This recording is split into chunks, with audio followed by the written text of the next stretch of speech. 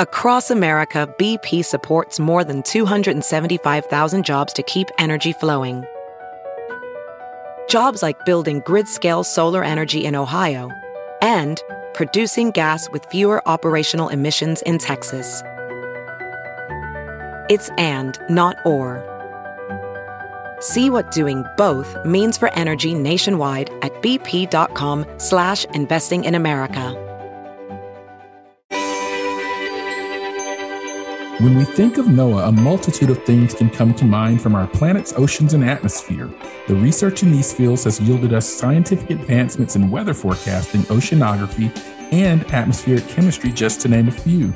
But what is the process for conducting this research and allocating the resources across such a broad spectrum? Today's guest helps to do just that. He is the acting chief scientist and assistant administrator for oceanic and atmospheric research at NOAA. Please welcome Craig McLean. It's my pleasure, Marshall. Thank you for having me.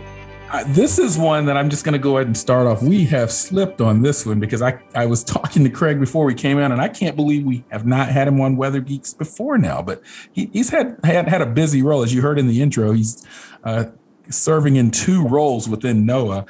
But before we even go there with any of that, I have to ask Craig this question. And I'm interested in his answer because are you a weather geek? And if so, how did you become one? Or I know you have backgrounds in law and some other things. So just tell us about your foray into this world of weather. Well, Marshall, I am a weather geek, and I'm a weather geek by both interest and necessity. I started my career as a mariner, and no one goes to sea without, number one, trying to know the weather, but number two, deeply appreciating the meteorology community who gives us competent forecasts on the weather. And as I started out in my career in the NOAA Corps, the Commissioned Corps of NOAA, it's a uniformed service, used to be part of the United States Navy, but we're our own independent service. So as a young, bright-eyed, bushy-tailed ensign, you're just soaking up information everywhere you go and learning every step. And I began to focus a bit more on the weather because I realized that understanding the nature of our work, how weather impacted our work, and it was a safety issue. It was a safety of the mariners at sea. And being a deck officer, I had some degree of responsibility. But as I got more advanced in my career, I really came to understand weather's impact and the interplay between weather and climate. And as I got into the position of being a captain of NOAA ships, which I had great pride in, it was remarkable to get the service and the attention of our weather service colleagues because we had a brother or sister NOAA ship out in the middle of a weather system. And I have some very fond recollections and usually tried to make the visit to every forecast office wherever I was geographically to thank the forecasters because they kept us safe every day. And it's been a joy for me getting to know more about weather. And then once I got to this position where I was responsible for weather research, climate research, ocean research, I had to learn more. And I think the lesson I learned there was, once again, just like when I was an ensign on the deck of the ship, brand new, listen to the experts. They'll tell you, they'll guide you, and that's generally how we make decisions. We have a fleet of experts inside of the agency and outside, but weather fascinates me, and it's even in my recreational time on boats, it's something that's absolutely vital. You know, listening to your answer, I remember my colleague, Joanne Simpson, former colleague at NASA back in the day, saying any person that goes out on the water or flies a plane needs to know a lot about the weather. And so that really resonates with what you said. Let me just back up and give you a little bit of who Craig McLean is. He currently serves as the acting chief scientist for NOAA. And also, as I mentioned, the assistant administrator for oceanic and atmospheric research at NOAA, something within the field of meteorology in the weather and climate enterprise, weather, water, and climate enterprise we know as OAR. He has previously served as acting deputy assistant administrator. He's the founding director of OAR's Office of Ocean Exploration and Research. As you heard him mention, he served in a uniform for nearly 25 years in NOAA's Commissioned Corps. At the rank of captain. He is an attorney by training, and I learned that, I think, somewhere along the way in New Orleans when I was hanging out with him and a colleague, Danae Carlos. Shout out to Danae. And he has practiced marine resource law for NOAA. And he's a fellow of the Explorers Club and the Marine Technology Society, and a past president and chairman of the Sea Space Symposium. So, really diverse background. Some of that I didn't really know about you. So I just want to pick your brain for the next 30 minutes on a variety of topics. First of all, just a question that I know it's probably a tee-up question, but I think our listeners need to know this. How much research gets done at NOAA, and what is the greatest focus? NOAA really is a science agency, and research is a very important part of that science. And if you consider the satellite work that we do, which is dollar-wise measurable as probably the most expensive undertaking that we have in any single place, we're better than 50% research, and we're the other 50% provision of services to the public. And that ranges from the daily weather forecast, the seasonal forecasts, and those components of the meteorology community that we're most familiar with, particularly for weather geeks who are following on this show. But then also we provide a lot of the science that defines the state of climate. In fact, I think it's a fair component to say multiple agencies of the federal government and many academics contribute to our understanding of what climate is. But NOAA was founded 50 years ago on a policy document that's described as the Stratton Commission report, named after the chair of that appointed, congressionally appointed and presidentially aligned commission that gave rise to NOAA. And of course, NOAA contains the Fishery Service and its predecessor, Bureau of Commercial Fish, Weather Service, predecessor being the Weather Bureau, the Coast Survey, which today is the National Ocean Service, but then came the Satellite Service, NESDIS, National Earth Satellite Data and Information Service, but then OAR, Oceans and Atmospheric Research. And a simple paragraph or two in that Stratton Commission report challenged this new agency, NOAA, to study the interaction of air and ocean. And that's what OAR has been doing. In order to do that, we've established observatories for atmospheric greenhouse gas following Dr. Keeling and his first installation on top of Mauna Loa. And we've taken that up and then gone to the Antarctic, to the Arctic, to the middle of the Pacific in Pongo Pongo, American Samoa. There are many places around the world that we also collect gases. So we start that observing system and an oceanic observing system, which actually began in the very earliest times of NOAA with literally, and Marshall, I'll just show you this because we can be seeing each other visually. It's a bottle with a message in it. Shout out to Sting and the police. Yeah, totally. This little bottle has a form in it. It's a United States government form, and it says, please let us know where this was found on what date. That was one of the earliest circulation experiments that was conducted. But then fast forward to the Argo floats, buoys, drifters, gliders, the tools that we now have to inform weather forecasts, but also help answer that question of what is that air-sea interaction? After 50 years of looking at that air-sea interaction, we now know it as climate science. So NOAA has been really at the I would say, core of defining climate science, but then taking that science and delivering it to communities with programs like Sea Grant, programs like the RISA, the Regional Integrated Science Assessment Program, where we get into communities and explain climate science. So I think to get back to your question, how much research inside of NOAA, we're a 100% science agency. We're about half research in each of the line organizations, but the other half is providing that information in a service to the communities. And, this is a question, candidly, that even I have, and I've been someone that has served on NOAA's climate working group and on its science advisory board. But a question that one of my producers wanted to know is, now with that context for the agency and its mission, and particularly OAR, who sets the research priorities for NOAA today? I mean, how does that come about? Multiple levels define our priorities. Certainly the Congress provides us with instruction through congressional authorizations, and then also the description of the appropriation. And for some of the listeners who may not be quite so familiar, the authorization is the law that tells us in broad principles what to do. And the appropriation offers then the dollars to get that job done. So they're two different acts of Congress. Authorizations usually last a long time. Appropriations are annual. And when we receive that money, we're often given direction by Congress to focus on, for example, in the weather community, subseasonal to seasonal. Are we closing that gap fast enough? We get a boost from Congress, a little push from Congress. Why don't you work on that a little bit harder? And here's some money in order to do that. So those priorities come down, but that's at a broad level. Now then the question becomes, what do you do for subseasonal to seasonal? How do you approach that? So we're informed by for example, Marshall, and I commend you for your service in NOAA's Science Advisory Board. We listen to outside advice, and we also have internal experts, but we also have the service delivery component, which is the National Weather Service. So we'll work very closely as a research enterprise in NOAA with the client, if you will, who is, and I avoid the use of the word customer because I just think it's a little bit more reflective of the sophistication of our relationship, that the client who we provide these services to is the National Weather Service forecast community. What do you folks need? And never will you be able to ask a question to the forecast community where they don't have a good idea already of what needs to come next and how to do it. So we wind up then intersecting with the outside community, the inside community. When I say inside, internal to NOAA, and we deliberate on what the next project ideas are that we need to be undertaking. And in recent times, probably over the past 5 to 8 years, we've really concentrated more on the development of a science idea and the intended recipient of that science product. And our lexicon for that is the transition of research to operations, to the operational use.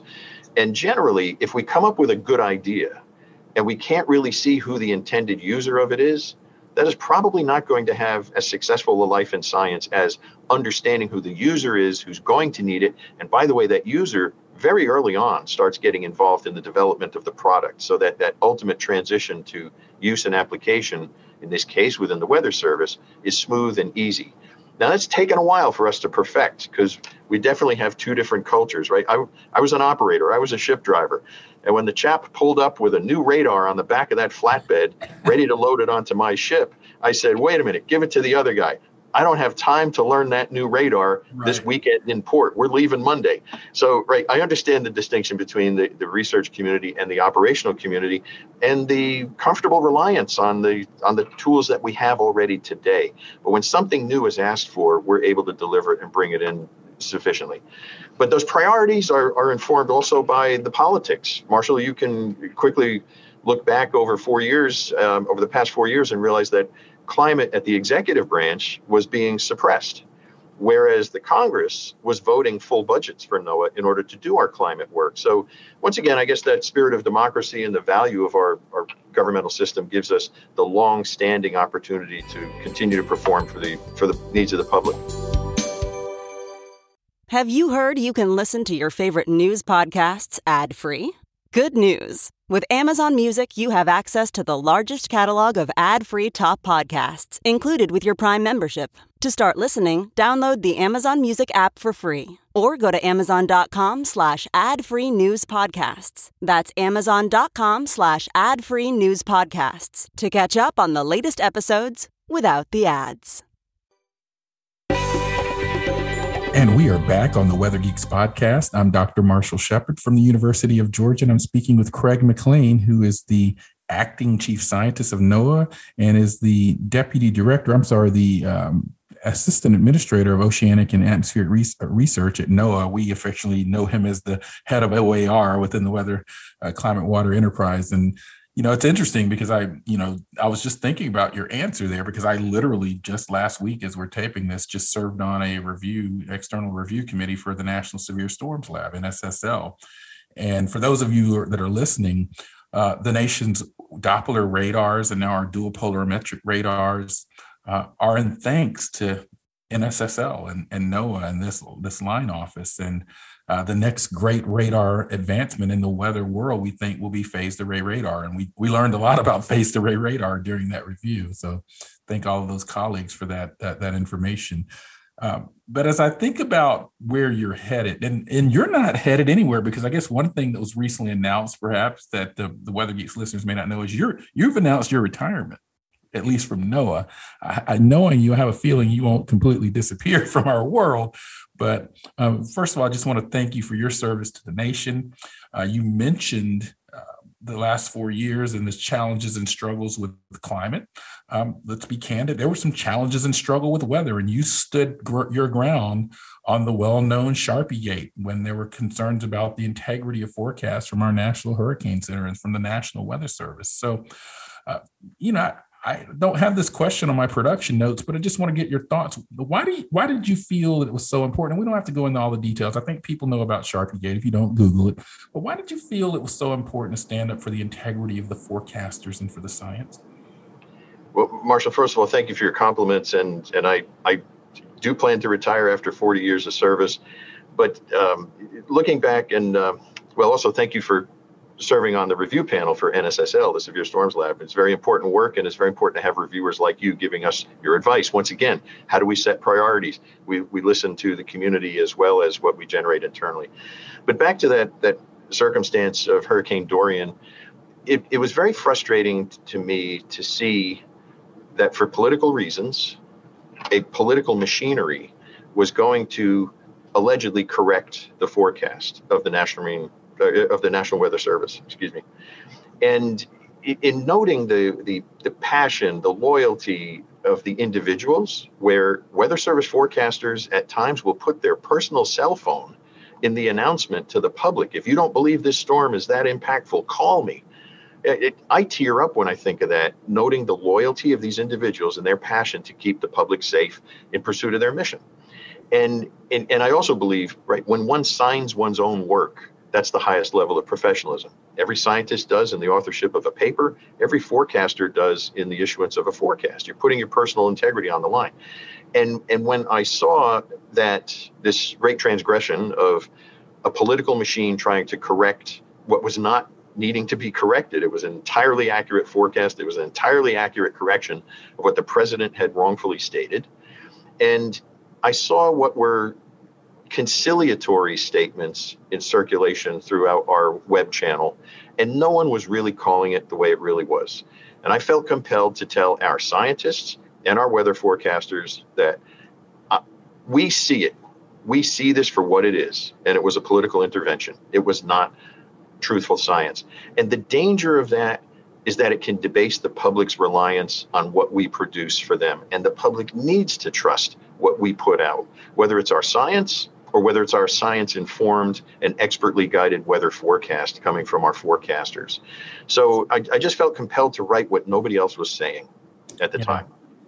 And out it went. And I obviously, it obviously went farther than my original intention was, but at that point in time, I didn't really care how far it went because I was so angered over the disassembly of the credibility we have worked so hard to build.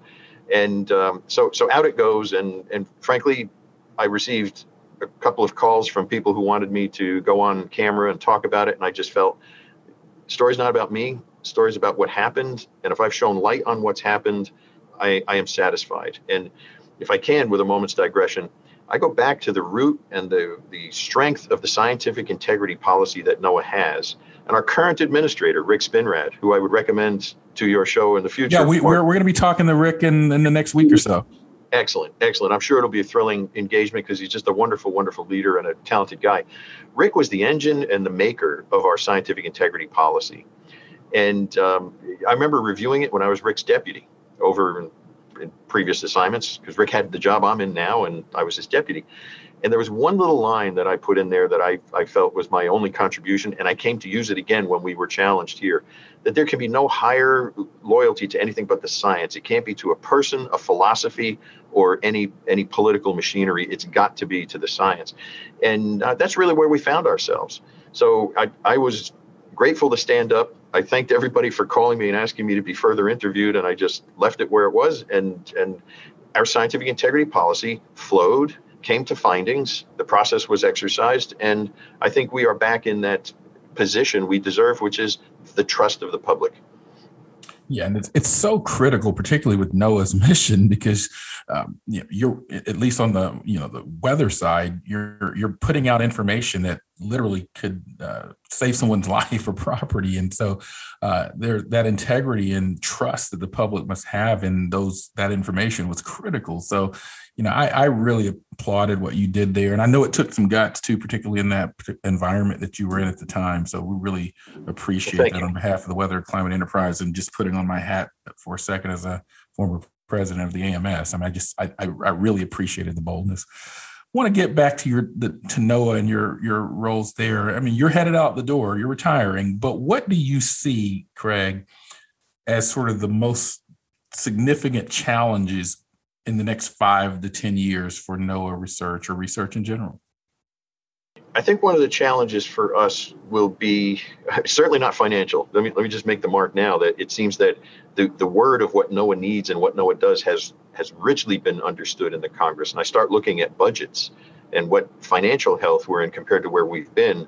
I'm very optimistic that the funds are being made available to this agency to do what we fully need to do, close some of those gaps like high performance computing availability to us and other facets, including hiring more scientists in certain areas, getting into more early readiness research or the early stages of research. And some of the other challenges that are in front of us, though, will be how we deliver an increased level of precision and fidelity to the public, and how the public understands those increased forecast times or lead times to certain phenomena. So really what I'm getting to is incorporating social science actively into the physical science. I think for Marshall, we can go back to discussions we had when you were on the Science Advisory Board. So where are we with social science? And social science continues to come up as an add-on subject, which it does not deserve to be. It needs to be core. It needs to be in the heart of what it is that we do, so that as a product or a new development is made, we know how to convey and communicate to the public effectively to meet the public's needs, and also how to give the public an understanding of what these new tools are. So social science is, I think, an opportunity for us to improve. I think autonomy is going to be another area that is going to be seen as remarkable as we sit here today, and it's going to be the norm in a short amount of time. So it's the involvement of artificial intelligence and machine learning, buzzwords that have been around since the 80s. The intelligence community started working in those domains back in the 80s. But as we really start to see the effective application of those technologies to looking at cloud patterns and other components, precipitation measures that come back on radar, starting to apply AI to that and enhancing our models with AI, I think is going to be another advancement for us that probably makes our burden a little bit easier if properly designed. But then take automation to another step where we have in the ocean, and I think you're familiar with my phrase, Louis Uccellini, my good friend and Weather Service Director, often cites me for this of, if you like your 7-day weather forecast, thank an oceanographer. And when we start to look at the tools we have deployed in the ocean, that autonomy is increasing. And so is the coverage that we're able to make in the ocean to bring more data back to inform models that both for near-term weather, seasonal weather, and long-term are going to be suitable for us. But now let me leave you on this note with this thought. When we have fully automated and uncrewed steamships plying the oceans, bringing cargo and trade to the country, which is where the maritime industry is headed, uncrewed ships, you're going to need better weather. And that sense of presence of the officer on deck won't be there. It'll be remote connected.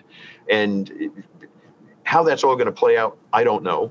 But what I do know is we're going to need more accurate forecasts and a greater sense of presence on that remote location. So the automation is going to have to be the bridge to get us there.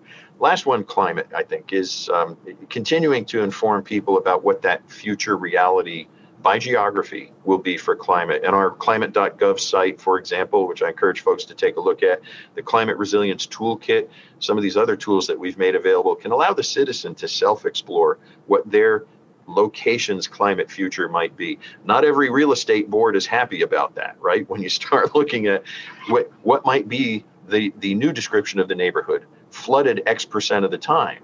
That's a reality that may be coming in our coastal environments. But those are the tools that I'm thinking of. Yeah, and I want to, shout out to NOAA because I think this sort of, I guess you re-debuted. I mean, it's always been out there, but the sort of new improved climate.gov website is amazing. Weather Geeks listeners, if you've not had a chance to explore it, go do so. It's quite good. It's always a resource that I've recommended for people, but it's really amazing to see what NOAA has done with this resource and the resiliency toolkit and so forth. These are tools your tax dollars have paid for, so go use them and go use them to find out some things, but also because we have the antidote to some of the misinformation that you may hear about climate, and I think that's declining somewhat. over time, and that's a good thing. Reflecting back on your career, Craig, at OAR and as chief scientist, what are some of the things that for you stand out as just you look back on your career and said, "Yeah, we did that under my watch"? I mean, what are some things that NOAA has stood up in OAR or under your watch at least that you're particularly proud of? There are a couple of recent ones, Marshall, and I appreciate the opportunity to just share these with you and your listeners. Obviously, the Dorian issue was a moment that was very compelling for me and others, of course. But being able to start the ocean exploration program, if I look at the Dorian experience as maybe a middle linebacker's position, going back to my high school football days, which were not all that successful, but being a quarterback was the ocean exploration opportunity.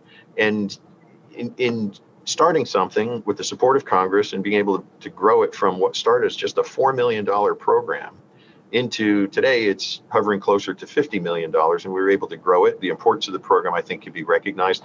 Much as space exploration is an engine and an inspiration for the intellect of young kids, STEM, and really just knowing how to manage the ocean, if we really have a good map and guide of what's in there, it's very important. That was both fun, but also a real education in taking a $4 million program and blossoming it into something much larger. The UN Decade of Ocean Science for Sustainable Development, I've been very involved in that. I started as a group of just 5 other people as part of the Intergovernmental Oceanographic Commission, a very small subset, and we basically provided the architecture for how this can grow out, and very, very talented people who joined on, and eventually we got to a 20-person advisory board, which I'm just now going to step down from as well in my retirement. But I feel proud that we were able to launch this decade, put a notional billboard on the side of the highway of knowledge and basically say, hey, folks, the oceans are important, and these are the things we need to focus on. And it relates to weather, to climate, to ocean health, feeding the public, pollution, clean water, clean air. It reaches many, many different directions. And the last one I'll mention goes back to the late 90s, Marshall, and I don't know if you recall, but there was a period of time when there was actually a proposal that was rendered by the Inspector General of the Commerce Department to stop the Weather Service modernization, to transfer seafood inspection to another agency, to eliminate the NOAA Corps, and to privatize the NOAA fleet. And I handled, with several other talented individuals, including an excellent leader, now retired, but Rear Admiral Bill Stubblefield, but we undertook this challenge of having to listen to the administration, draft legislation that would eliminate the fleet and the Corps, but then look at the realities of what underpinned it. And there really was no policy or financial benefit to the country by doing it. In fact, I would assert if we didn't have a NOAA Corps, we should invent one. So it is a very flexible management and leadership tool inside of NOAA. But my role in helping to defend the NOAA Corps was somewhat analogous to my writings on the Dorian situation. And I had a brief degree of flamboyance there where I had written an article that was published in the Naval Institute proceedings and drew the ire of then the political leadership of the NOAA team at that time. So I don't care the political party. If it's a bad idea, I'm committed to jump on it. And we are back on the Weather Geeks podcast. I'm Dr. Marshall Shepard. Hey, it's Kaylee Cuoco for Priceline. Ready to go to your happy place for a happy price? Well, why didn't you say so? Just download the Priceline app right now and save up to 60% on hotels. So whether it's Cousin Kevin's Kazoo Concert in Kansas City, go Kevin, or Becky's Bachelorette Bash in Bermuda, you never have to miss a trip ever again. So download the Priceline app today. Your savings are waiting. Go to your happy place for a happy price. Go to your happy price, Priceline. From the University of Georgia, which houses a Sea Grant program, by the way. We're talking with Craig McLean of NOAA, and his days of NOAA have been impactful, eventful, and provocative in a good way, because he is a defender of science. You know, I have this award that I won from the Turner Captain Planet Foundation called the Protector of the Earth Award. I even have a cape, but I think you're a protector of science integrity. And again, that's just something, I mean, your legacy is at NOAA is in many areas, but I think that's going to be a big one. And I think people will write about you and talk about that for some time to come, not just on the Dorian issue, but what you just mentioned as well. So, and I asked Louis this question when he was on Weather Geeks a few months back. What would you tell your successor if you would sit down and have coffee with him or her? What would you tell them? I think the most important thing is to trust your people and to recognize that no single leader has the ability to think better than the collective pool of expertise and knowledge and intellect. And so that's one, trust the people. There are just amazing people who come to the NOAA mission, and not all of them are paid by U.S. government check. Many of them are paid by universities, and the relationship that we have with our cooperative institutes and our Sea Grant colleagues, that's all part of Team NOAA and the NOAA pooled intellect. And we get much worth in the way of listening to what these diverse folks have to say. I would also then say that we need to be talking internal to the agency. I think one of the things that Dr. Uccellini, Louis, our good friend, what he and I have been able to accomplish is to be bridging much closer the relationship between the weather research community and the weather forecast community and the operational weather community. And the relationship between our two parts of NOAA had not always been that way. And Louis and I were really able, I think that's something else I would hope to be remembered to contribute to, is that we built that bridge. We built a much better bridge than we had seen before. And some of our colleagues, Marshall, going back to some of our AMS colleagues, American Meteorological Society colleagues, have remarked that the relationship between these two components of NOAA have not been better before. And that really gives me a lot of pride, realizing that my 50% and Louis' 50%, it starts at the leadership level and it then flows through the organization. But in terms of further advice, establish a very good relationship of candor with the Congress. And for years, we've been taught to go up to Congress, and by law, we have to stay within the domain of the president's budget. The president asks for a certain amount, and we have to support with logic the explanation why that amount is sufficient. But when I watch other agencies and other bureaus go up to the Congress and explain to them, yes, this is the dollars that are in our budget, and there are many competing demands and requirements for these dollars. This is the best we could do right now for this subject. We have long-term been often barred from talking about any higher number. And how can appropriators, the people in Congress who have to plan out-year budgets, how can they know what's coming if we don't tell them? So what I've started to do, and not without some constructive guidance from other parts of beyond NOAA, but is to describe what is the total? What's that 100% requirement that we need? For example, what's the total we're going to need for phased array radar once it's developed? What is the total that we're going to need for an ocean observing system that we can only afford 1/15 of in this year's budget? That sort of thing. So establish that candor. Be trusted to know that what you're offering is what people need to hear and know, whether they be members of Congress or whether they be members of the constituency and the community at large. So this is a marvelous agency. I often say that our people would crawl atop broken glass on hot burning coals just to come to work in the morning. And that's everyone. That's the fishery service, the weather service, OAR, satellites, all the way around. And I do believe that because, Marshall, as you see in your university community, there's a passion for this work. And we just happen to be one of the places that people can be employed to perform this work. But I'm very proud of NOAA, very proud of the agency's character, delighted that we've got such a superlative leader as Rick Spinrad coming back again to NOAA. NOAA is in good shape, and whoever comes into my job, I feel comfortable leaving now because the budget is great. The people are great. And we're set up with huge opportunities where climate is front and center. We are the authoritative voice to be describing as a government agency what the state of the climate is. And it's a golden job. I hope someone really, really better than me is going to come on in here and take this up. Thank you. That's a critical job. And so I hope that whoever's maybe listening to that out there, that's really good advice. So the inevitable question is coming as we draw to a close here. What's next for you? I promised my wife and my grandkids that retirement would come. I've pushed it a little bit to help Rick Spinrad and his team get comfortably established.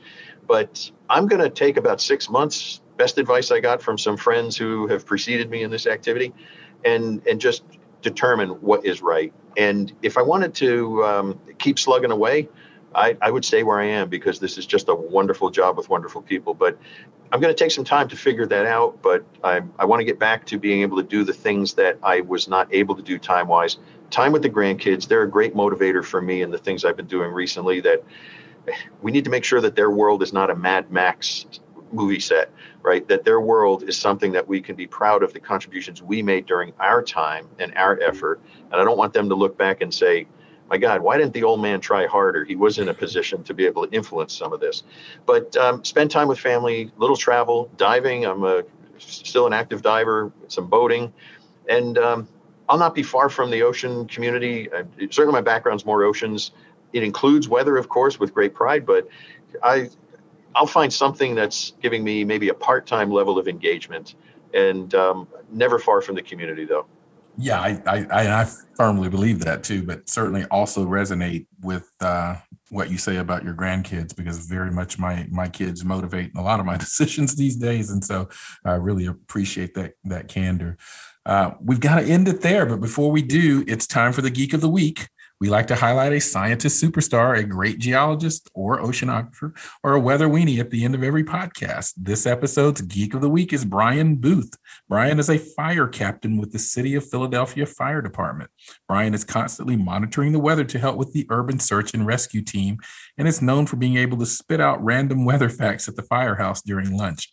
I love that, Brian. You definitely are weather geeks, and thanks for listening, by the way. Keep that passion burning strong. Now, if you know someone that should be a deserving candidate for our Geek of the Week, check out our social media pages.